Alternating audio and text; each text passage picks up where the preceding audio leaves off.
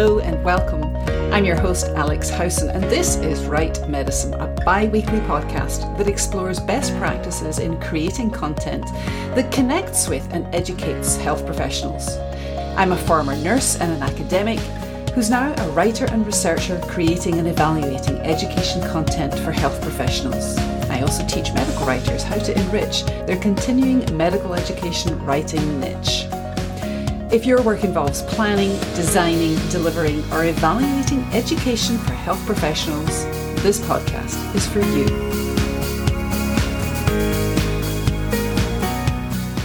Scientific data can be challenging to understand. Visually presenting information helps ensure that data are clear and compelling, helping us to understand. And as we process images far more rapidly than text, visual communication saves time and allows more effective data retention, creating a powerful tool in our education repertoire. On this episode of Right Medicine, I'm joined by Bavel Shah and Karen Roy, co-founders of Infographics, a company delivering engaging visual materials in healthcare.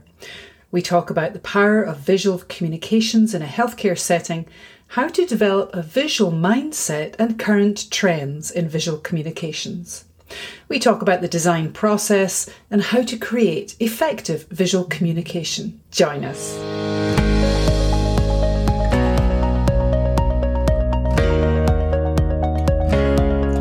Hello and welcome.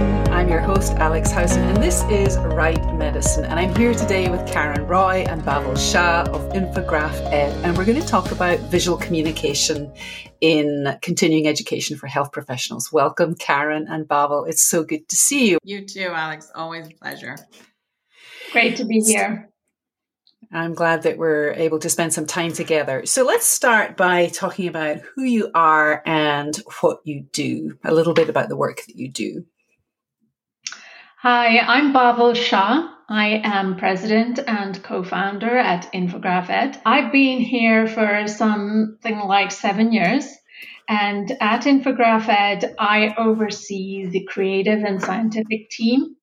So we are a group of creatives as well as scientists. A lot of us have that mixed left-right brain mix, and we create infographics in the healthcare space. And I'm Karen. I'm a CEO, and I've also been here for 7 years, which made me smile because it's actually Bavel and I have been here from day one because we founded the company together. My responsibilities here at the company are overseeing the business strategy and administration side of things, as well as co-developing new assets and projects for our clients alongside Bavel and the creative team. I love a good story about women founding companies and getting into business with each other. Can you talk a little bit about how you found each other? Sure. My brief background is I had a long career in the pharmaceutical industry, which culminated in me finding my way into a CME department, the grant supporter side of things.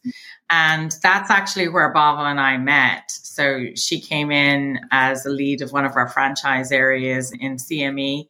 And we worked alongside each other for a number of years. And I was always impressed by Bavel's insights and her ability to get to the point and get to the crux of the matter when we were putting strategic plans together and so forth. I actually left the company after a merger and was consulting for a while, and then got the opportunity to present data at a conference, which I'll let Bavel tell you that story of, because in parallel, she had also exited the pharmaceutical industry and was exploring her artistic passions. So I was showing some of my artistic side of things at a trade show in New York City. It was textiles, and Karen was helping me out at this trade show, and it was free. She was helping me out for free.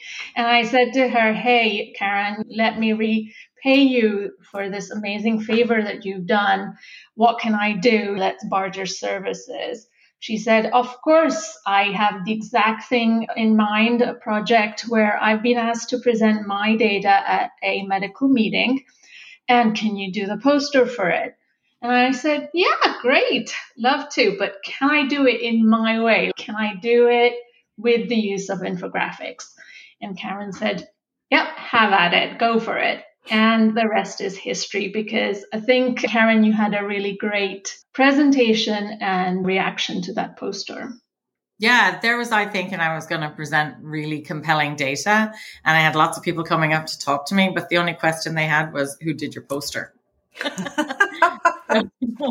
So we realized then that there was something in it. And I remember calling Bovel from the car on the way home from the conference saying, let's talk about this. Let's consider this further. So we jumped in and formed the company, and it started small. But now, as Bovel said, we have a whole team working with us, and our client base has expanded from CME providers into other stakeholders in the healthcare space too.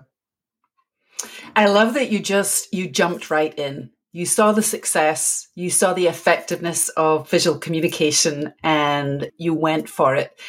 What is it that you find, or that is really compelling about visual information? Because it really pulls people in a way that text doesn't. Obviously, in a poster situation where you're looking at something at a distance, but even in the kind of smaller screen or smaller formats as well, we're drawn to visual information. So why?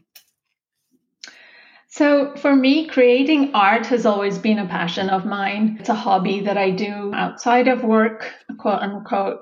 And as we just mentioned, it was partially something I was doing as a job for a while there after leaving the pharma industry. Like art, very passionate about it. In my PhD and postdoc days, I used to always struggle to follow scientific presentations that my peers gave on their data. They were full of words and a lot of data, and often quite hard to follow and understand. So for my own presentations, I always used to add as many visuals and mini animations as I could, and they always landed really well. So it has been something that's always been in the back of how I have presented in the past. So about 10 years ago, I started seeing these new, at the time, infographics popping up everywhere, being used to explain things in marketing, breaking down complex information.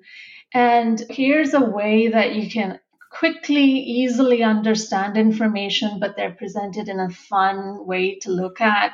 And I just hit the mark. I thought, this is great. This is what we need to understand complex information. So I started looking at their use in healthcare and realized actually they're not at the time used in healthcare at all. So when Karen came to me with this poster presentation, I jumped at the chance to use them in that format and in that setting.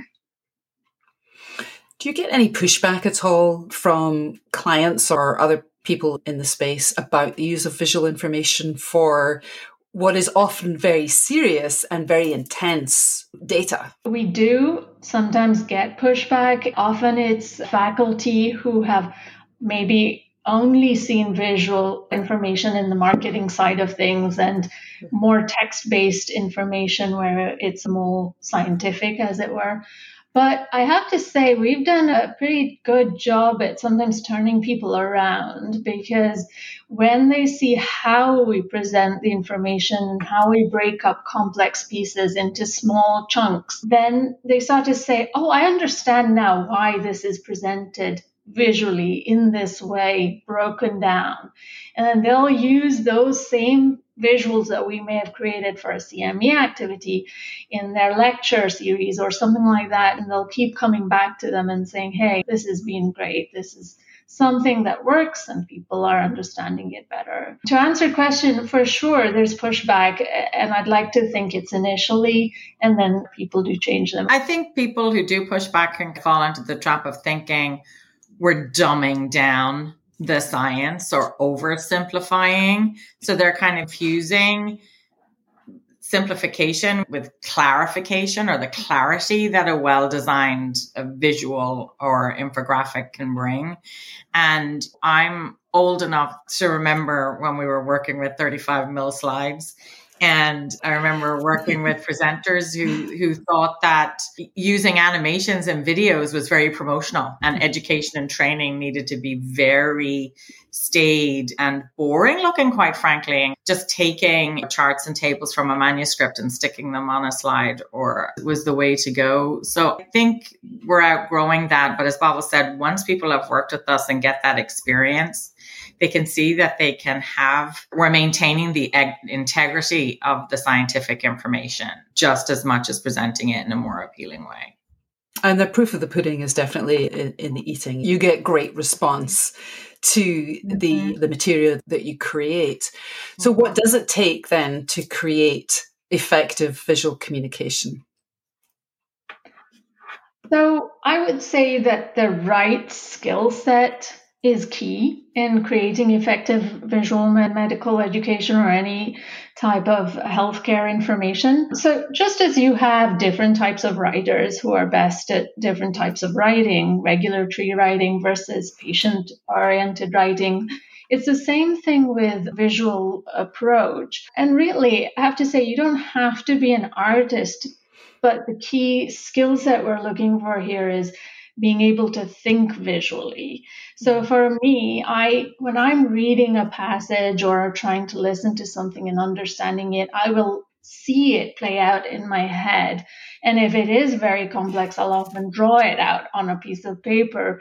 Taking notes is always visual for me, always lots of arrows, connections, boxes and shapes and that sort of thing. And so that visual thinking approach is key. The next thing I think, which is also key, is to understand the subject matter as much as possible. So if you understand it really well, you're going to be able to visualize it as best as you can. So what is the message? What are you showing or explaining? Do you need to break it up into more pieces, layer the information in an order, for example, and so on? And so once you start understanding what those key messages of your information are, then those visuals that you might have started to see in the first place all start to fall in place. And then really the graphics and making it look pretty is the last part of it. And that's the part that you can then potentially work with somebody else to pass on your ideas and thoughts to someone. So another key piece I think that needs to be mentioned is keeping things simple. If a visual is really complex and you're asking someone to spend time decoding a complex visual, then that's no different really to a long piece of text and decoding that. So think about the simplicity of your visual. Maybe even break that up into small chunks. And that's something we do a lot of, chunking information and layering it so that you're presenting only a small piece of information at a time is a key in our approach. And then we also can add in interactivity sometimes so that the learner is unveiling information one piece at a time when they're ready to move on to that next piece. So on click of a button, they see the next piece of information play out in front of them. So those are all some key pieces on creating good infographics. And of course, you're absolutely talking the language of instructional designers in terms of layering and chunking and micro-learning. And I love that expression you too. One is visual thinking. So I want to dig into that just a little bit, but also that notion of unveiling the information and the action and interactivity that is embedded in that word. There's a lot of action there to peel away different layers of meaning and understanding. I think it's really interesting. And the visual thinking piece, as you were talking, I was thinking, I'm a heavy reader. I've always loved reading and I love text, but I'm also conscious that whenever I'm reading something, I'm always looking for the pictures. Where are the pictures? And I love to look for the images first. And I wonder how common and as you described that process of creating some sort of visual as you're reading text, I wonder how common that is, because I feel like I do that too. I'm linking things in my head and I'm mapping things out as I'm reading information. Is that a thing? Is that more common than we might believe it to be? I think so. Absolutely. When Baba and I started talking about this way back, I said, you're the artist. I was programmed to think I wasn't creative simply because I wasn't good at art at school, because I couldn't draw. And as Bavel explained how she works through information, I do that as well. I'm very much the motor effort of drawing things out and drawing arrows between things and my notes, and connecting them really reinforces that connectivity or the dependency between pieces of content. So I think people don't have to worry that I'm not creative or I'm not artistic, quote unquote, but just a lot of it is about organization and flow. Would you agree, Boffel? It's like that's at the heart of it, and then getting to it, to the design sides, as you said. Yeah, exactly.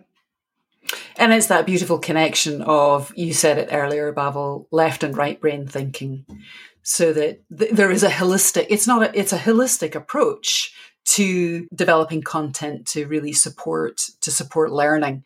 And that's going to become increasingly important, or has become increasingly important, in continuing education for health professionals, because they have so much to learn frequently, repeatedly, on the run. What do you see as the rationale for taking a visual or infographics based approach to communicating biomedical or clinical information, especially for learners, for health professionals who are engaged in continuing education? So I think from the learner's perspective, we've touched on it already. It's one main advantage is efficiency. So we know it takes far less time to consume information in a visual manner rather than navigating through a lot of text. And as Bavel said, designing content in a way that makes it easier reduces the cognitive load for them to try and figure out what's going on. We've all seen the terribly designed slide, and usually the presenter says, I hope you can see this at the back of the room, or let me walk you through it. And I feel if you have to introduce your work with that disclaimer, then maybe take a look at how you put it together in the first place. I know. Sorry, this is a bit of a mess, but yes, there's a lot here to see. Yes. And people get very fixated on things like slide count, when 3 slides that build on each other, you can probably get through them faster than one badly designed slide. So the design effort put behind how we construct our graphics make it easier. So there's that efficiency for our learners. Because you say learners of today are overburdened with information coming at them from everywhere. So it's a very efficient way to communicate today. But also, as we were talking about the engagement levels, so by creating opportunities for learners to interact with data, and we do a lot of that now in our CME programs, allowing them to engage directly with the content. They can click around, they can explore the information. It's really putting them in the driving seat and allowing them to navigate to what they want to unveil or uncover as well. As adult learners, we're thinking about answering the questions we have for ourselves. So contrary to a slide deck or a video where the story is linear and predetermined by the author, in an interactive format where there's more so-called open navigation, the learner can get to the content they care about the most more quickly. And isn't that all we should worry about? It also allows us to provide content that's amenable to people at different levels. Maybe someone less familiar with the content would go through the background information, where a specialist or an expert just wants to jump to what is the latest and how do I incorporate this into my practice. So think just how it's presented and the choices it provides to a learner, as well as how easy we make it for them to consume the information, is important. And then importantly today, because we work in a data-centric world as well, with interactivity, we can also track what they're looking at. and provide that information back to the designers of the education. So we see maybe what were the most popular elements of an educational module, what attracted them the most. So then that loop is completed with providing the information back, maybe uncovering some ongoing needs as well. And the other population I think we should talk about in as a learner in today's world is patients. And, more and more now, leaders of continuing education for healthcare professionals are also providing education designed for patient consumption. So whether that's direct to patient or clinician delivered patient educational material, there's lots of options there for this visual approach. Less heavy text, clear imagery, make it easier for patients to consume the information as well. And as Bavel's always reminding me, as we develop more and more new ways of doing it, the man on the street, if you will, is very tech savvy these days. They're looking for things on their smartphones. They want to be able to pick up something that's quick, easy to understand, and then maybe easy to share with others as well. So all of that combined, I think, makes the case for using visuals for that audience as well. Absolutely. In that process of layering, is there still a role for text then? Do you work with writers who create textual content that links to the visual information that you're providing or designing? Yeah. For sure. Of course, well-written text to accompany those visuals is key. And we work with scientists in our group who have that science background and who can assimilate, read papers, I should say, publications, and put it together to form the right text accompanying the visuals. So that's important. We also take into account instructional design, as you mentioned, Alex, and the kinds of things that we have to point out for the learner on an interactive infographic CME activity, for example. So instructional text is very carefully thought through as well in that text context that you mentioned. And you mentioned messages, and people often hear that word in the context of marketing, but it's an important word in the context of learning as well, because the learner needs to be able to walk away with the key messages as they're working through the material that you're providing. Can you talk just a little bit about the kind of production or the design process in terms of who's involved in what does that look like when you're beginning a project that is going to be either completely visual or play a supporting part? Yeah, of course. One of the accompanying materials that we have provided goes through what we call our 4-step process. And our science designers, as we call them, are trained in this process. So the way we work is we have somebody who has a scientific background who can understand that information very carefully to go through the content that we're provided with from our clients, for example.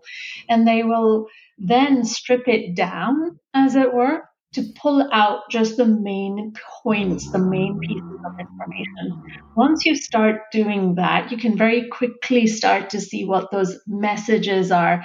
And yeah, it's a marketing term, but what we use that word for is to say, what is the main point behind this one piece of information, this one chart? What is it saying? This table, what is the main takeaway there? And then our science designers will look through all that information and come up with what we call message titles.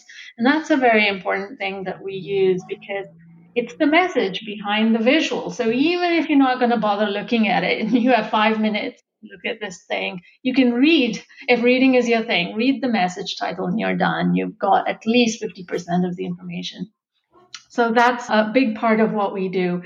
So the science designers pull these pieces together with these items in place, come up with ideas for visualization, put together a lot of the architecture behind how we do these things. So navigation, if it's interactive and that sort of thing, how information is going to flow from one piece to the other, what buttons are going to be used where. And then it gets passed to a designer who may or may not be a science designer, and then they basically make it look really great. And then maybe we'll code it if it's interactive, or maybe that's the end of the project. So that's our process, as it were. So we do have science visual thinkers right from the start in the process, thinking of those messages along the way. Back to Karen's point earlier about not necessarily seeing yourself as a creative person. And Karen, and I know I'm a little bit older than both of you, but we're within that kind of cohort almost. But for me too, that labeling at school, you're a creative person or a scientific person or none of these. How can people think about themselves? If people who are interested in working in this kind of area, how can they start to think about themselves as visual thinkers? How do we enter into that process of beginning to see ourselves in a new way if we've been told, yeah, you're not very creative? I think if it's something that someone wants to try, I think just being conscious, as I said earlier, was when Bovel was talking about her process as a process. And then I started thinking, oh, but I do that too. And anyone who's ever been in a meeting room with me with a whiteboard will know that I am compelled to jump up and start mapping things out, regardless of what we're talking about. So you may notice that is something that you just do, yourself as you're communicating to people. How do you organize things around you, around your workspace or around your home? If you're inspired by visuals or you need things nicely designed around you. But I would say just try it. Try something different. Just instead of challenge yourself, instead of putting 6 bullet points on a slide, what is the, even if you have to close your eyes, what is the picture that this information is painting for you? And then with the use of simple things, you don't have to be a talented graphic designer. Things like even PowerPoint now have lots of built-in tools like icons, chart building, things like that. I think the number of times that people default to putting a table in when they could actually chart it out and it would be more compelling, it's just a very simple step. So think of those sort of simple baby steps that you could start on and see how comfortable you are with it. There's also places to look for training if you really want to delve deeper into it, and we can provide you some resources for that would be great. Notes if you want. Bovel alluded to this 4-step process that we use in our team, so we have a handout, a PDF summary of that to share. But looking at people like David McCann, he's got a wonderful website. I think, is it Data is Beautiful or something like that? That's right. Information is beautiful. Information is beautiful. A guy from Leeds in the UK, Andy Kirk, actually ran a workshop at the Alliance annual meeting a few years ago. Both of those guys actually run workshops, virtual online work, and are great training resources. Andy Kirk's website is visualizingdata.com.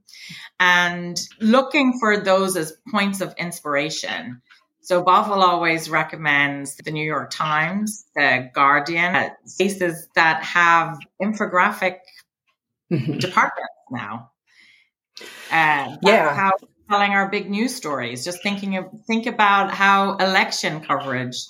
My Lord, we're heading into election season again. So for the next 2 years, we're going to be bombarded with the map and blue and red states and how that is changing. And so infographics are everywhere.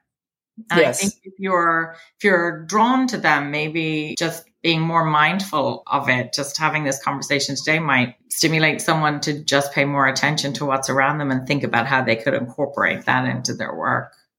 I love that. It's a great challenge. And I love the kind of mini challenge at the beginning of what you were talking about there in terms of if you've got 5 bullet points to share, how could you visualize that? What kind of things come to mind? But that kind of makes me think about, and we were talking about at the beginning of our conversation, we're all in different rooms with different colors. There's green and orange and red and blue.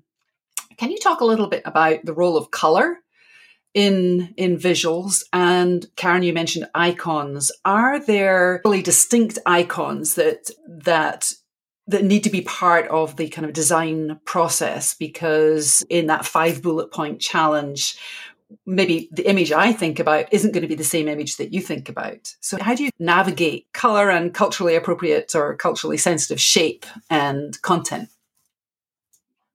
That's a great question. Color, there are lots of resources available online for giving color palettes that make sense. So colors that work together with each other and are pleasing to the eye and not jarring one against the other. You will find those online, and we can also provide some resources as well. So those would be good to look at.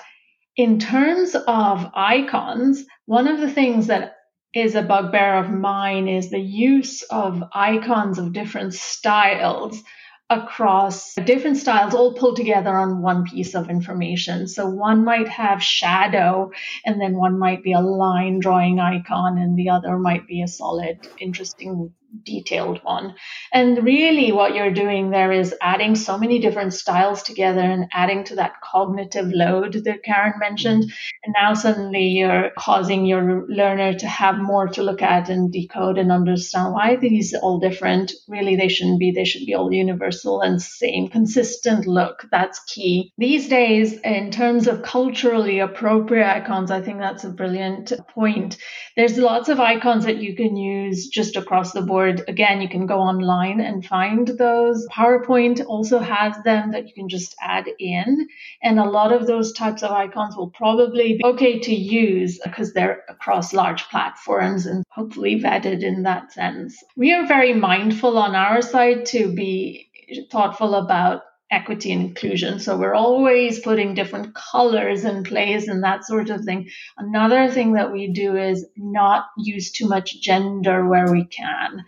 So if it is something that if it's an image we can make gender agnostic, that's the route we take as well. So those are some considerations to take into account. And you mentioned, sorry, go ahead. No, go ahead, Karen. I was just thinking the other thing about color is that one of the lessons I learned from Bovel is sometimes less is more.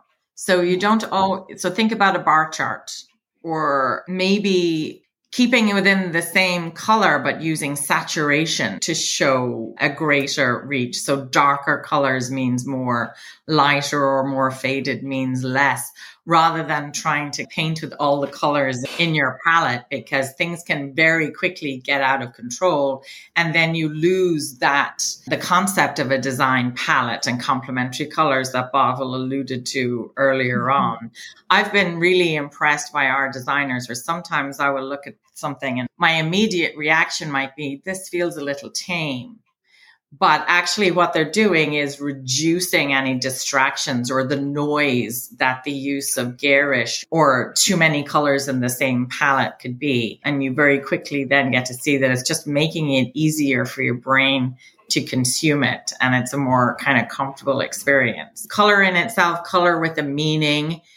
Things like red is a strong color, maybe something pastel-y implies something more lighter. But then the use of colors or not as well, I would say people should think about if it is helping with the message. So again, we kind of keep coming back to or connecting the dots here on things. It's all about clarity of message.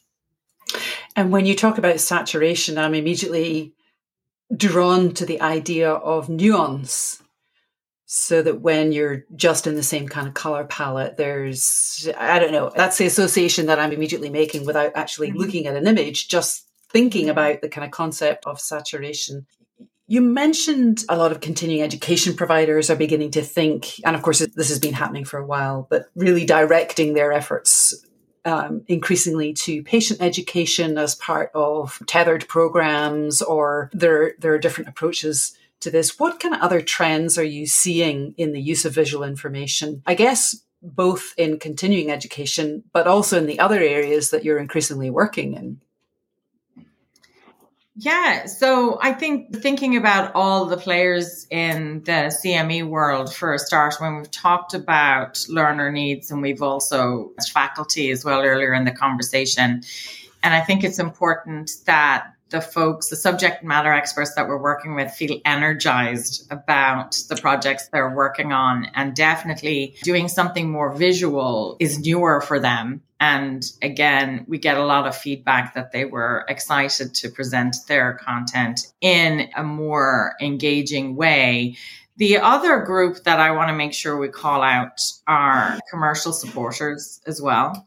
So these are the folks who are advocating for budget, for investment in education. And this is a group that are also identifying the need for them to communicate internally in a more impactful way. And visuals and infographics can help them as well. If you can imagine outlining a strategic plan in a more compelling way. Thinking of graphics, everybody can immediately see the pyramid when you mention Moore's model. So, that's a very nice model, the way that's been contextualized visually. But how do you then communicate your educational strategy in a way that high-level executives within a pharmaceutical company are going to pay attention to? So using visuals give it that kind of polish that C-suite level executive is expecting these days. And then just for day-to-day communication, things like visual dashboards to show the breadth and the scope and the impact of the education that you're supporting can be a great tool for supporters as well. So I just wanted to mention that group is also looking at the business end on how to use visuals, graph to communicate internally. And providers throw down challenges all the time, Pavel. Yeah, providers are constantly asking us for innovation and innovative ideas to put into their grant proposals to win these proposals. We have been looking at really cool and interesting ways to provide CME activities. Gamification is one of them. The other thing to do is to think about, they're also looking at ways to extend the CME activity. So providing tools outside of the activity once the activity has taken place. For example, the use of treatment or diagnosis decision aids. Those could be a tool that we'll have created, an interactive tool within an educational piece, but then is pulled out and can be used separate as a tool that the physician can use within the practice with a patient. So that's something new that we're starting to see more of. Patient education, as Karen mentioned earlier, of course, the use of visuals in patient education, we're seeing more and more of that being asked of us from providers. And then, of course, their outcome. Now, if you go down the halls of the Alliance poster room on poster day, it's a lot of infographic posters. And we'd like to think that we were at the start of that wave. 100%. Should writers be worried?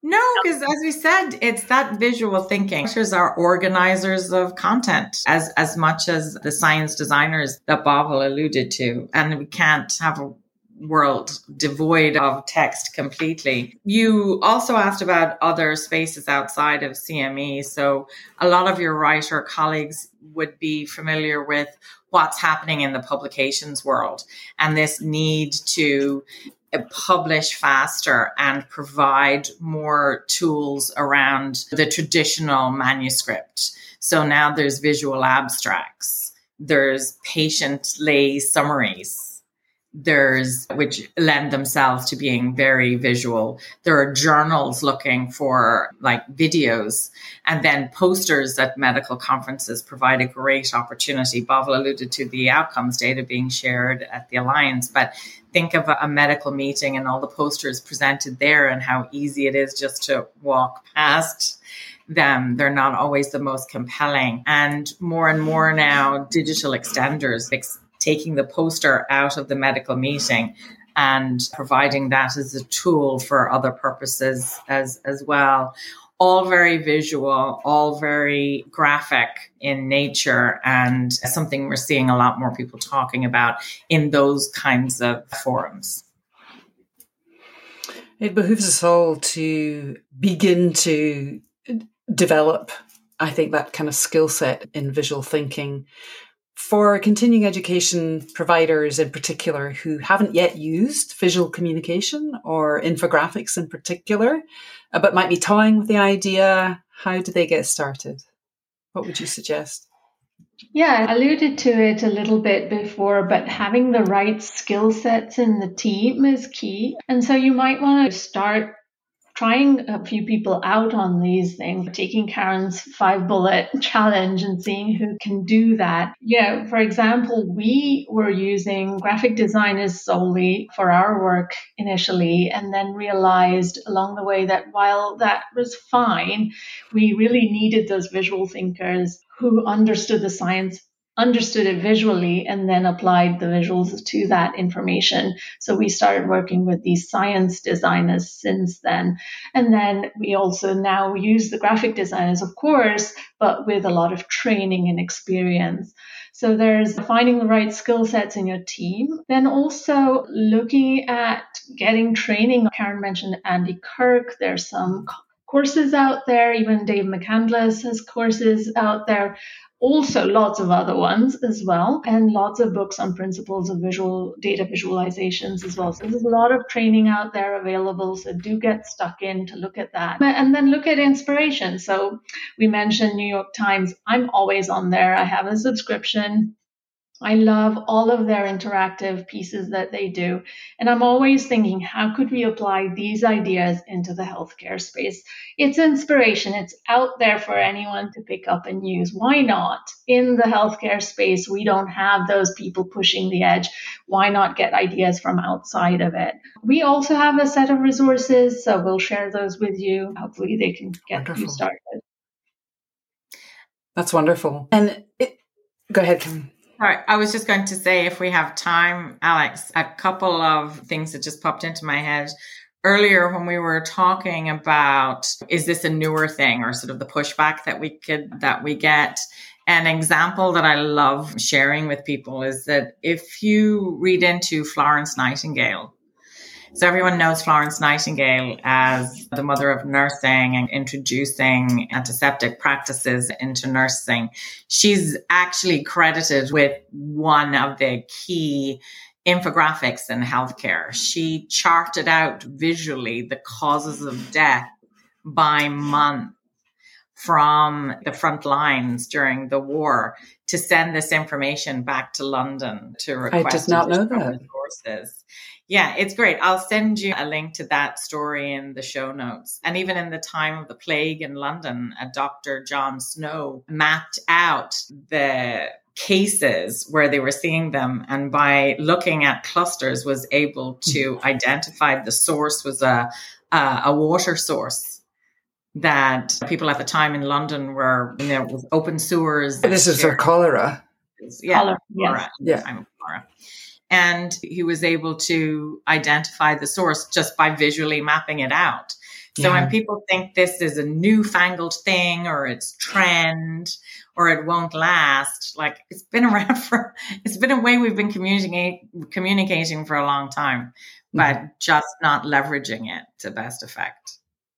Yes, it's certainly the case. There are a lot of people who would argue that we are visual thinkers, even though it's been something that has been undermined or not really prioritized for some of us in the school system. Is there anything else that we should be thinking about, just to wrap up, in order to use visual communication and infographics effectively in education and in other sort of informational spheres?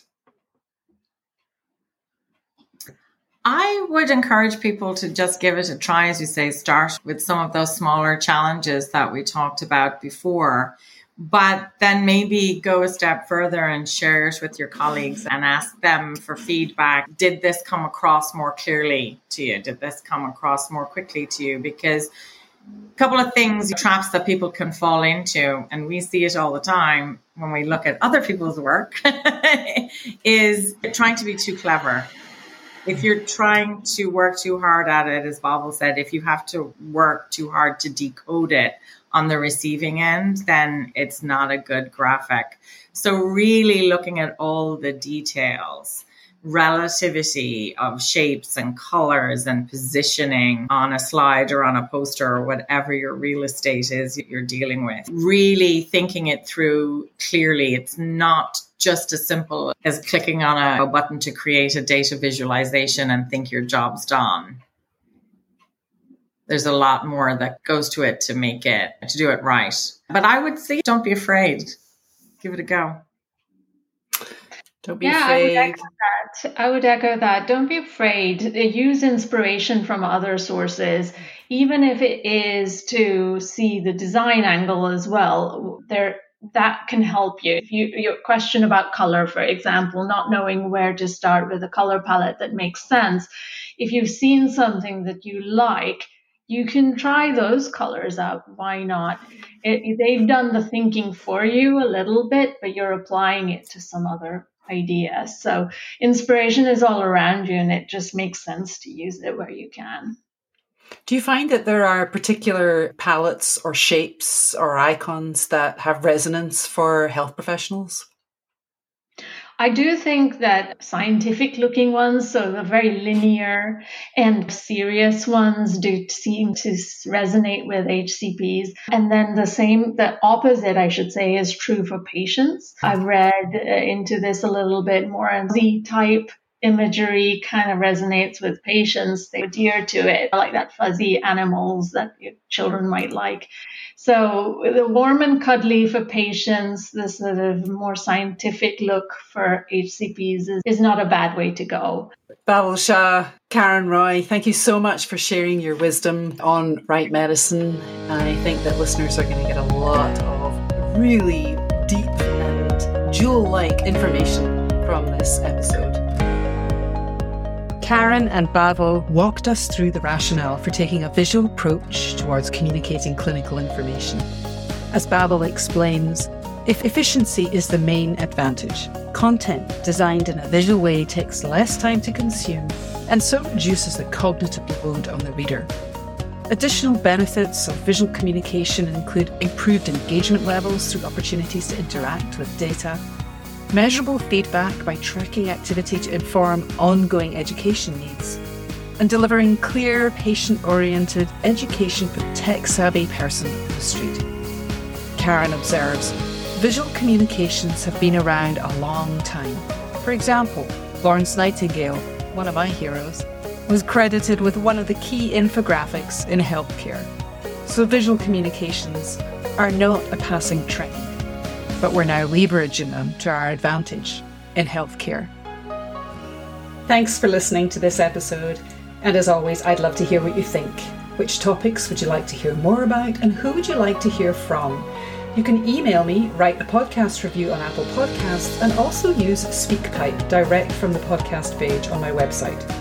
And if you haven't yet joined the Right Medicine community, there's a link to join in the show notes. And as a thank you, you'll receive downloadable bonus content from podcast episodes.